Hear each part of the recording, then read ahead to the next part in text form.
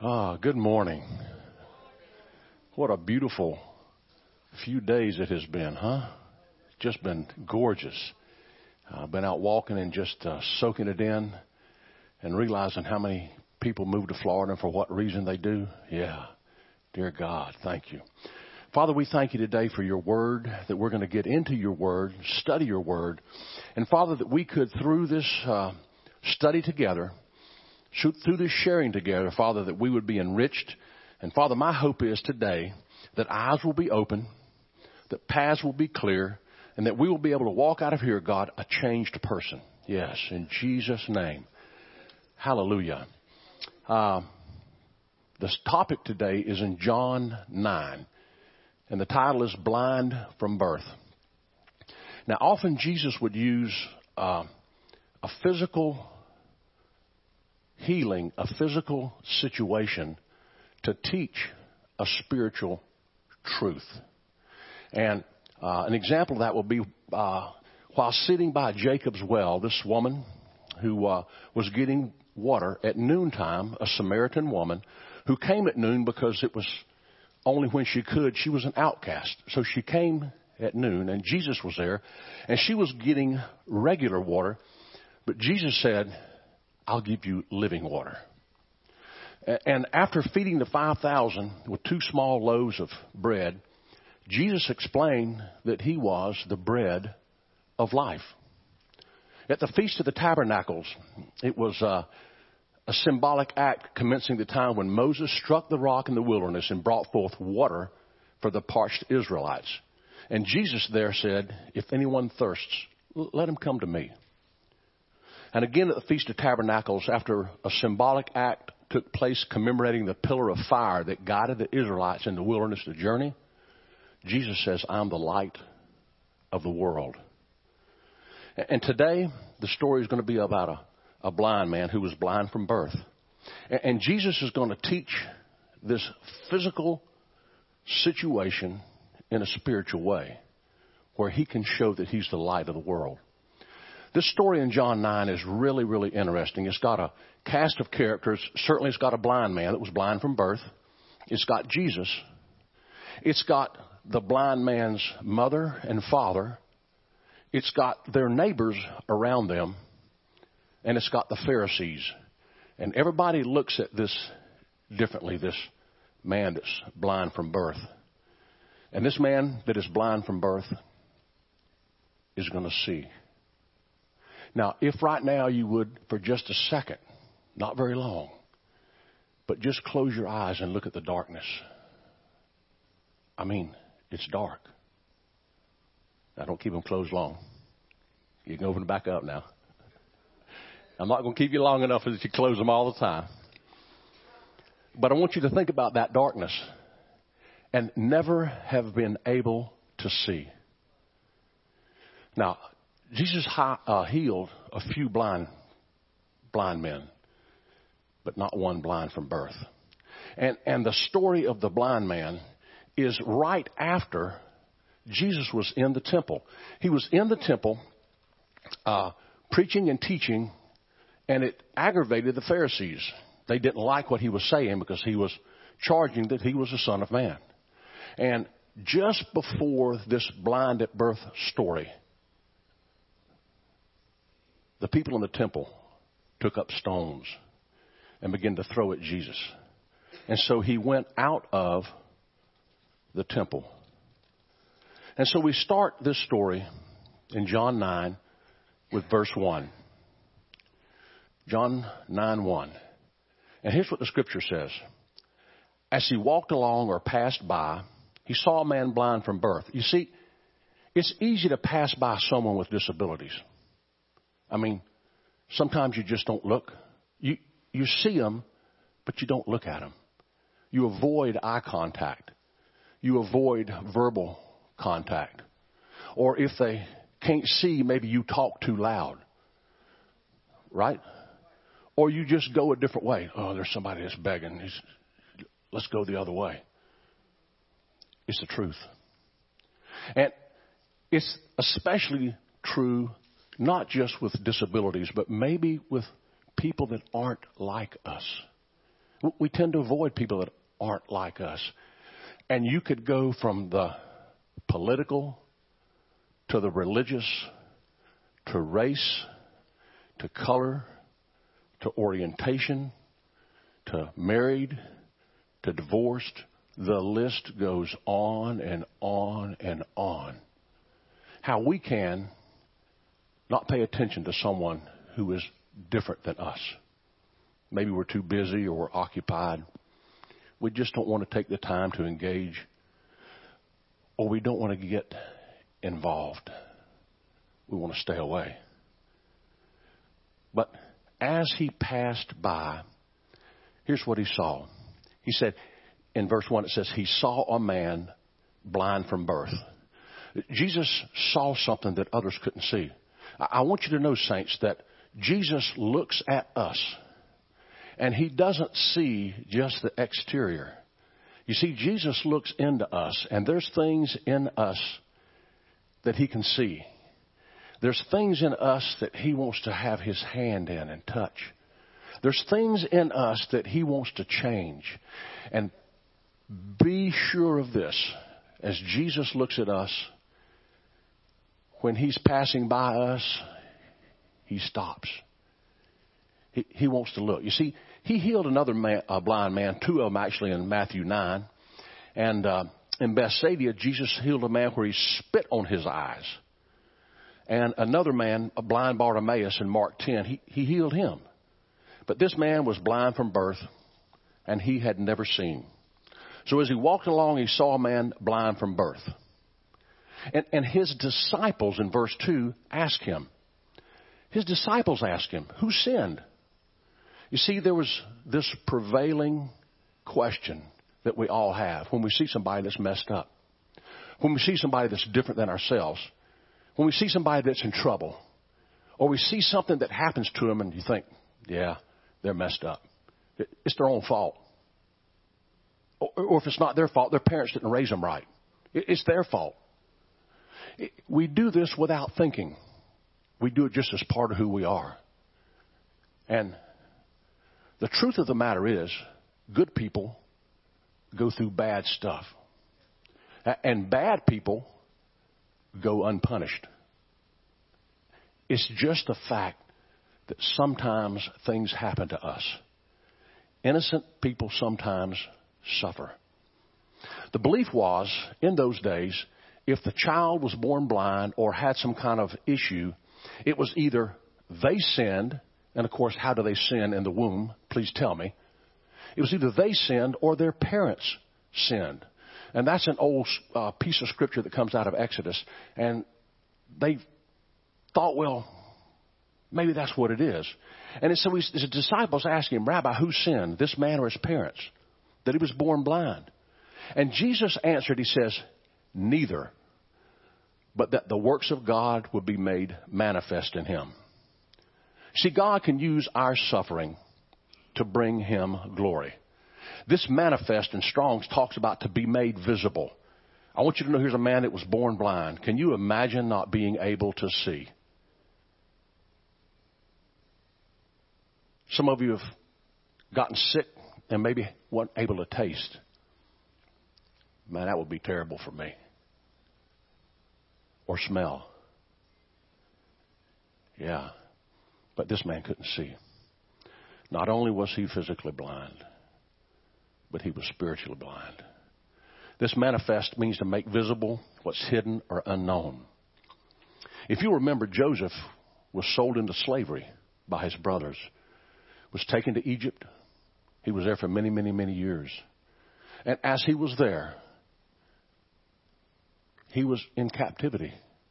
He rose to a high rank, but his malady of being sold by his brothers actually ended up saving his father and his brothers. You see, the Bible said there in Genesis, what Satan intended for bad, God intended for good. God can do that with us. It's amazing. He said, Jesus said this, neither this man nor his parents sinned. He was born blind so that God's works might be revealed in him. I want you to know that God still is in the works business. Faith without works. Faith without works is dead. God's still in the works business. He's still in the business to work for you. He's still got things for you. You may be going through something. You may not be blind. We may not be able to see what it is you're going through. You may not be able to see through our clothes what's deep within us, but God is still in the healing business. He still wants us to trust in Him. And that's what this man had to do. It said that we must work the works of Him who sent me while it's daytime. And it said, as long as I'm in the world, I'm the light of the world. And when he had said this, he spat on the ground and made clay out of the spittle and anointed the man's eyes. You know what an anointing is. When you flow in the anointing, when God anoints you, He anoints you for life. The anointing goes with you. He anointed this man's eyes with clay. Jesus says, I am the potter. You are the clay. You see, God still wants to make something out of us when we're in our worst situation, when we're down as far as we can get, when we can't rise any higher, can't do anything else on our own. This man couldn't make himself not be blind anymore. And he told the man, he said, he put clay and said to him, go wash in the pool of Siloam, which means sent. So he went and washed and came back. You see, Jesus anointed him and sent him to sent. God's sending us somewhere in our lives right now in our positions. He's sending us somewhere. He's got a place for us to go. He's got a place for us to go despite the fact that we still have issues. I know I have issues. And I'm working through them day by day. I'm still trying to figure them out. But just because of the fact that I have issues doesn't mean I shouldn't serve God. Just because you have issues doesn't mean you shouldn't be serving God. We have issues as a church and as a country. We should be serving God despite our issues wherever we are. Jesus sent him. And I want you to know the man went to the pool of Siloam, and he could see. But you see, he still had not seen Jesus yet. He sent him. He washed, but he didn't see him. There's a deeper meaning to this. Like when we first come into salvation, we might understand God. We might have a mental idea of what God is and what He does. But maybe we don't see Him clearly enough to understand what God gives us in salvation. Maybe we don't quite understand what God has for us to do in our lives because we've just had our blindness taken away. Maybe our eyes quite aren't focused like they should be yet. Maybe we're just not as mature as we need to be. I was talking to Tracy the other day, and we were talking about someone, and it's like they're just not mature enough yet. They're trying, but they're not mature enough to see what we see. And so we've got to help guide them. We've got to help see what we see through our influence. Verse 9, John 8. You see, when he came back, the neighbors and those who had seen him before as a beggar, they couldn't believe it. They didn't know what was going on. And the neighbors said to those who'd seen him before, is this a man who used to sit and beg? And some were saying, it's him, or others were saying, no, it's like him, but it's not him. You see, your neighbors, your friends, your family, when you have an encounter with God, when God becomes real for you and you reach out and say, I'm taking God. I'm not doing anything else. I need this. I want you to know you need to expect something.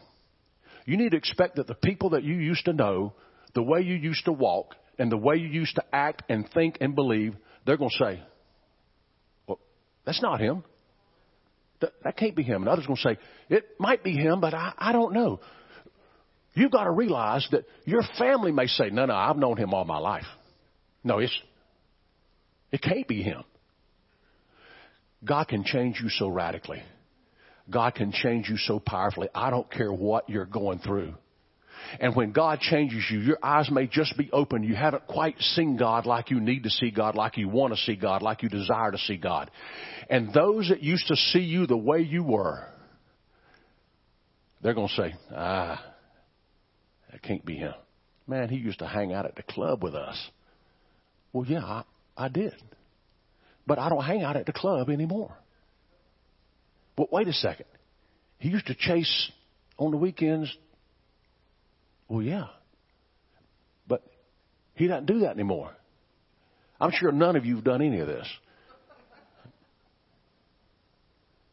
And those people that you used to do it with will say, that can't be him. That can't be him. That can't be him. Your parents even may say, that can't be him. How could he be a beggar all his life and now he's no longer a beggar? How can he be a womanizer or a manizer and not do that anymore? How could he know everybody's name at the bar and now he can't even remember where the bar is? It can't be him. How can he read the Bible every day? He didn't know how to spell Bible. How can it be? I'll tell you. When your eyes are opened to the power and the love, the grace, the anointing of Jesus Christ, you are going to be different. You may not be what you're going to be down here, but you're changed. And so the neighbors, they couldn't decide about this man. He said, no, but it's somebody like him, or no, it's probably him. And here's what the man said in John 9:9. He said, I'm the man. It's me. Some versions say he exclaimed it. Because they're arguing, the neighbors. It's not him. No, that's not him. No, it's not. Yeah, it could be him. I don't know, but it's him or not. It's me. No, it's me. Yeah, I am different. I have changed. I'm not where I need to be, but I'm heading there.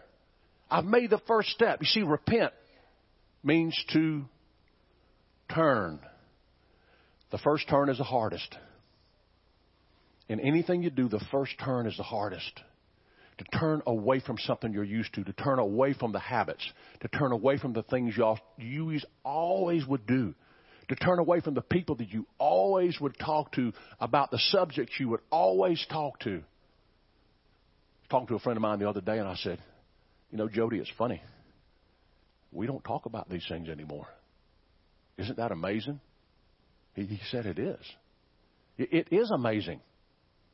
It's so easy. I'm the man. I'm changed. I'm different. I'm healed. I'm free. I can see.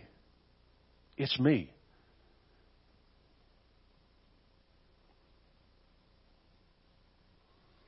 The neighbors in verse 13, they brought him to the Pharisees, the man who had formerly been blind.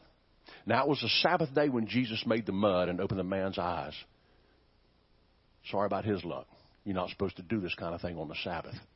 Let me ask you, do you care when it is if you're in trouble, what you need?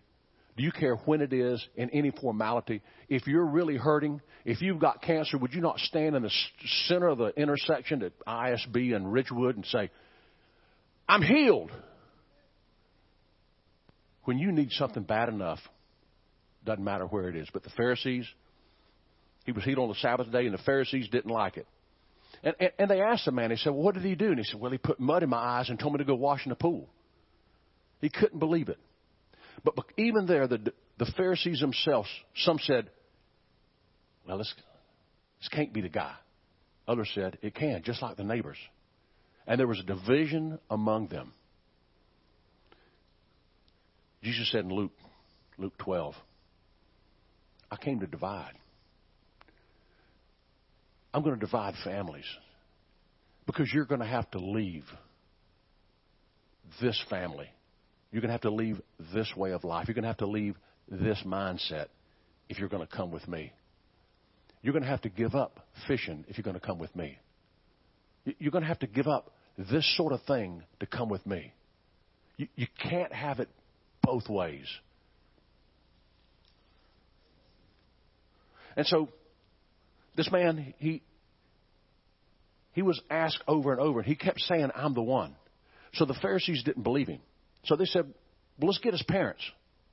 And so they brought his parents, and they asked the parents, is this your son? Yeah, this is my son. Well, how did he get healed? Well, we don't know. He said he went and got washed. And the parents said this, you ask him. He's of age. You see, the parents said this because if they said that they believed in Jesus Christ, they were kicked out of the synagogue. Ask him. He's of age. You see, even his parents didn't want to get involved because he was different. They had gotten used to him being a blind beggar. They were used to him being over here.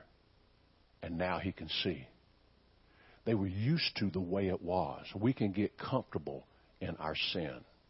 We can get comfortable in our way of thinking. And it can just match with what we're doing in all of our life. It's not what Jesus wants. He wants our eyes opened.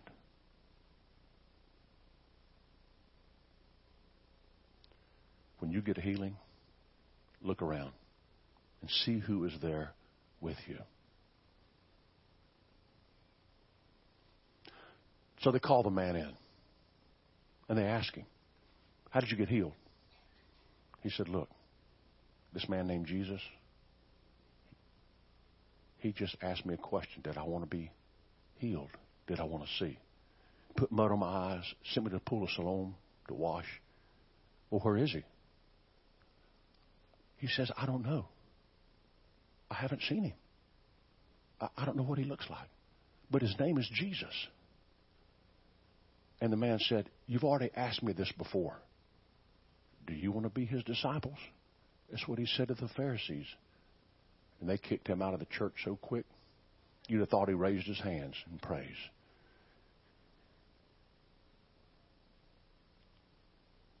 They cast him out. I want you to know that you're allowed to be cast out of some things when you change your life.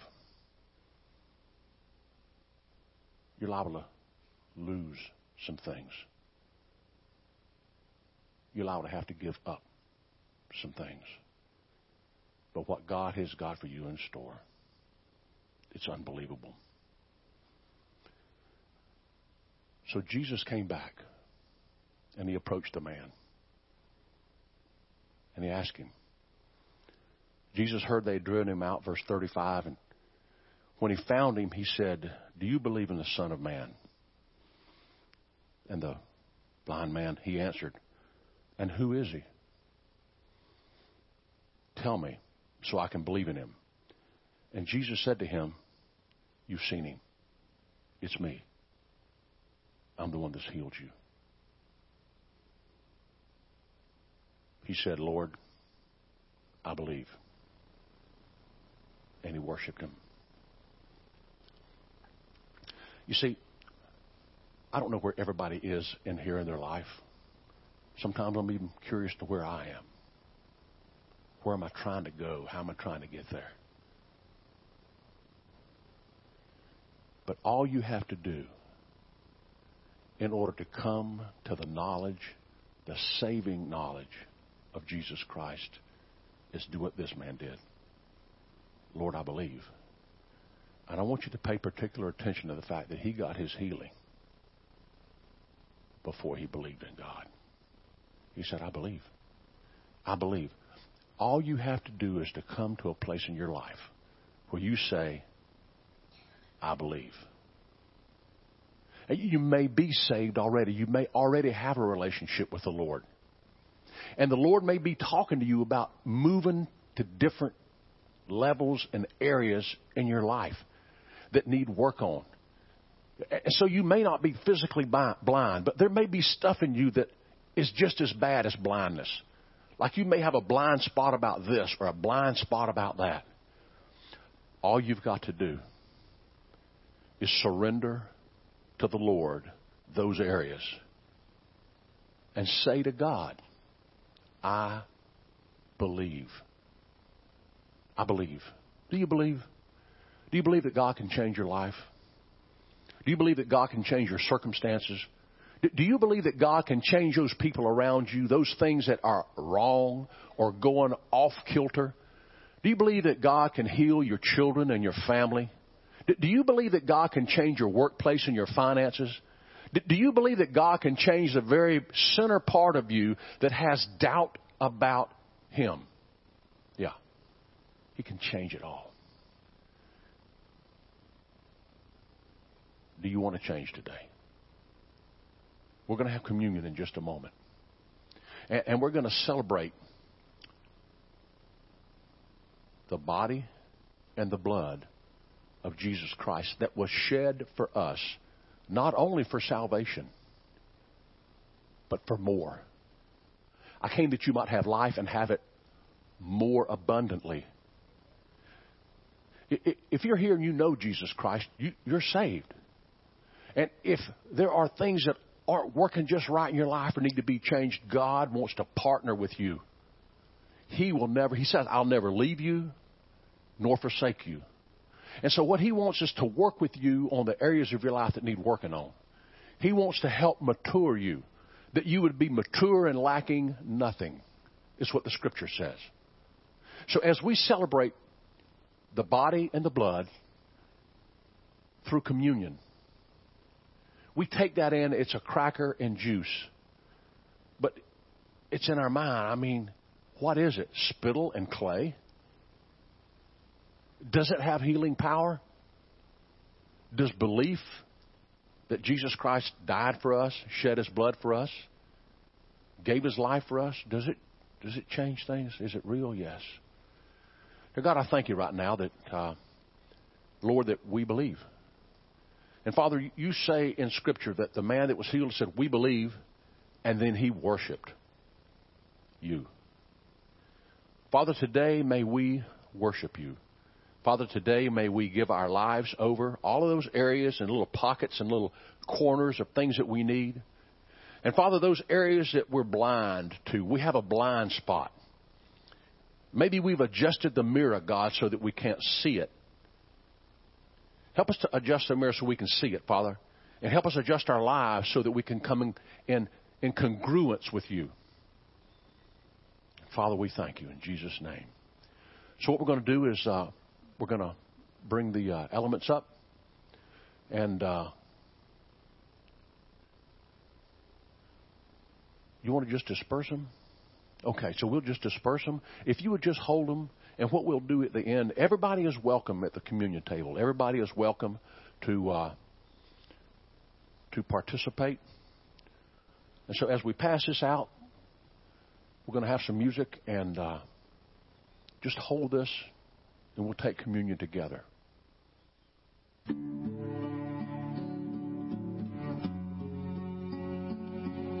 God, I thank You for each one here today. I thank You for what Your body did, hanging on the cross, selflessly giving of Your body to us. Father, I thank You for what Your body did for those that walked the earth with Him, that could see You and touch You. I thank You, Lord. I thank You. I thank You Your body was made available to us so that through Your body, we could be part of the body of Christ. We thank You for Your blood, oh God. There's power in the blood. There is no redemption without shedding of blood. So, Father, we thank You now that we have the ability, through Your body and Your blood, to partake with You this communion. To look and examine ourselves. As You say in the Scripture, examine yourself. See where we can adjust. We can make a difference. So we thank You, God, that Your body and Your blood have done that. And we thank you, God, as you hung on the cross and as your body was pierced, that your blood flowed out on this earth and redeemed us here on the earth through your blood. Redeemed this very earth. And Father, through your resurrection, you showed the power of life after death, the power of life over death. We thank you, God. We thank you.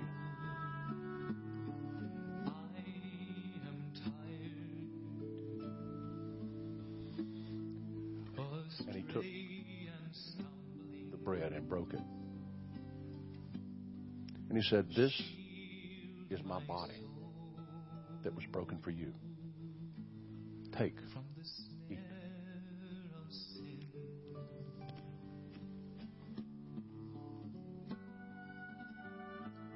And after dinner, he took the cup.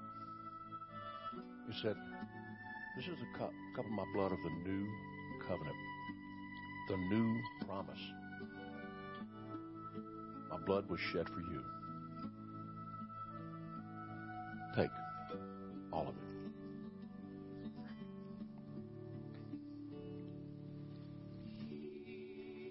Dear God, I thank you today for your shed blood. I thank you today for your broken body. I thank you for me. Father, that today as we leave, we would take your body and your blood. Father, we would do like the blind man and say, I believe, and then worship you. Thank you, God, in Jesus' name. Amen. God bless you all. Hallelujah. Thank you. God bless you.